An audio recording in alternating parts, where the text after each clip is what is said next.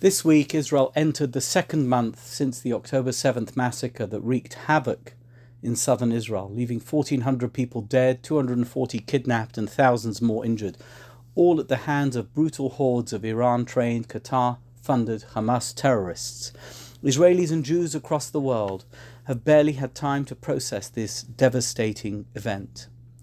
At the Shloshim event held at our shul to mark the 1-month anniversary of the worst pogrom in living memory, I focused on this exact problem. Has any one of us had time to grieve, I asked?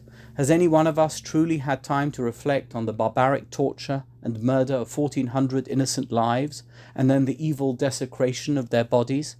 Has any one of us had time to absorb the pain of their loss? Who in Israel or anywhere in the Jewish world has had even one moment to catch their breath during the past month? We have endured and continue to endure body blow after body blow, and we are not even allowed to talk about it. Conventional wisdom has it that we, the Jewish people, are not a persecuted minority, which means that when we are attacked and killed in a pogrom so massive that it is hard to comprehend, we cannot grieve, we cannot complain, and we cannot protest. On the contrary, we are called the aggressor. And by we, I don't mean Israel or Israelis, I mean Jews. Yes, all Jews in every country around the globe is guilty by association for being in pain at the loss of so many of our loved ones. Meanwhile, a mere month since the brazen incursion by Hamas, Israel and its people are navigating adversity so intense it is hard to fathom. The nation is in the midst of an escalating conflict in Gaza with no resolution in sight, and a climbing death toll of Israeli soldiers battling to take control of Gaza. Rocket barrages are the norm, and everyone is still in a state of shock from the haunting events of October 7th. Earlier this week, a Jerusalem Post article listed Israel's 5 most formidable challenges. Firstly, it appears that international diplomatic support is ebbing. In the immediate aftermath of the Hamas attack, global leaders were vocal in their solidarity with Israel.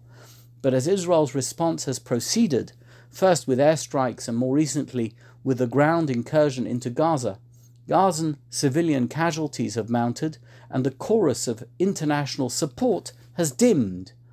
Even steadfast supporters such as US President Joe Biden and Secretary of State Antony Blinken have called for humanitarian pauses, and other friends of Israel have gone further, calling for a ceasefire, notwithstanding Israel's rightful determination to root out Hamas from its doorstep.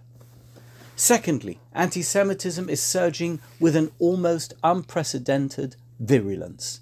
In the wake of Israel's justified response to the war started by Hamas, anti-Semitic incidents have soared dramatically, manifesting in both physical attacks and an alarming proliferation of online vitriol.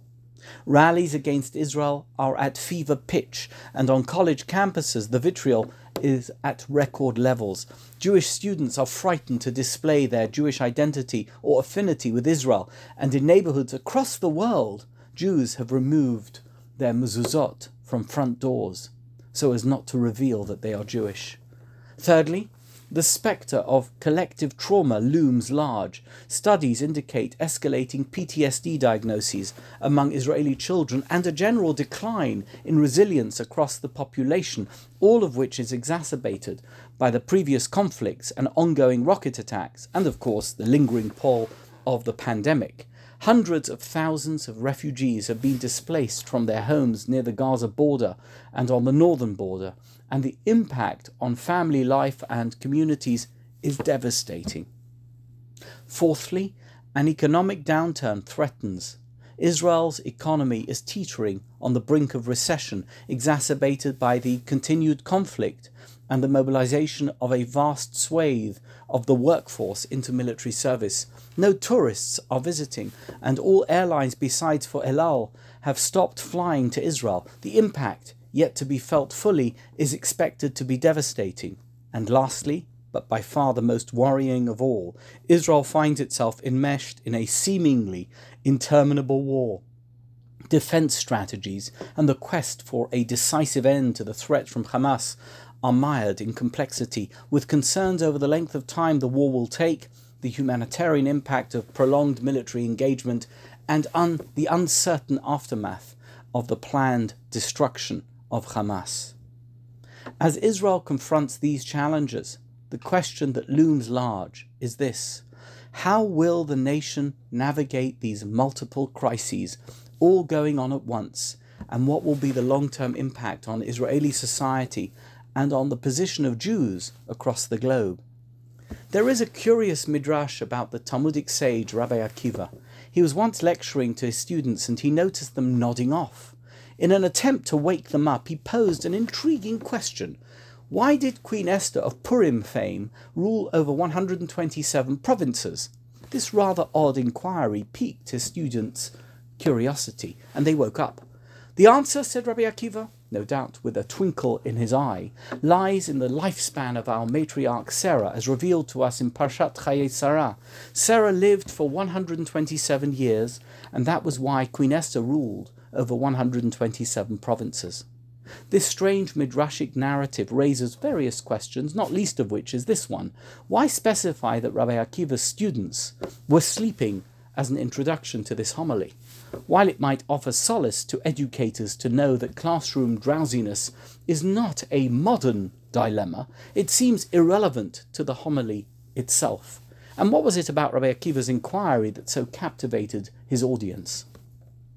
Perhaps the answer is that Rabbi Akiva lived and taught during the dreadful era after the destruction of the Second Jerusalem Temple, when the Jewish people were gripped by fear for the future, amidst some of the most challenging problems ever faced by the nation.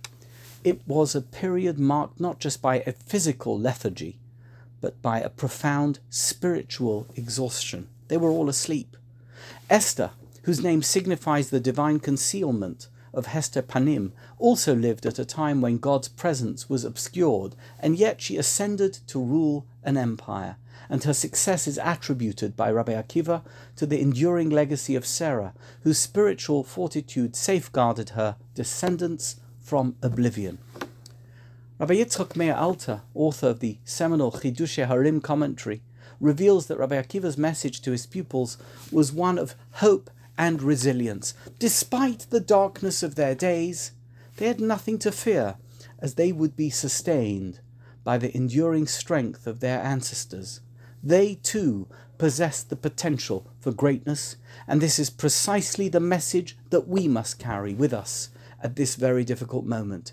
As descendants of spiritual giants, we have within us the tenacity to surmount the daunting challenges of our times, ensuring that the legacy of the past propels us forward towards future triumphs.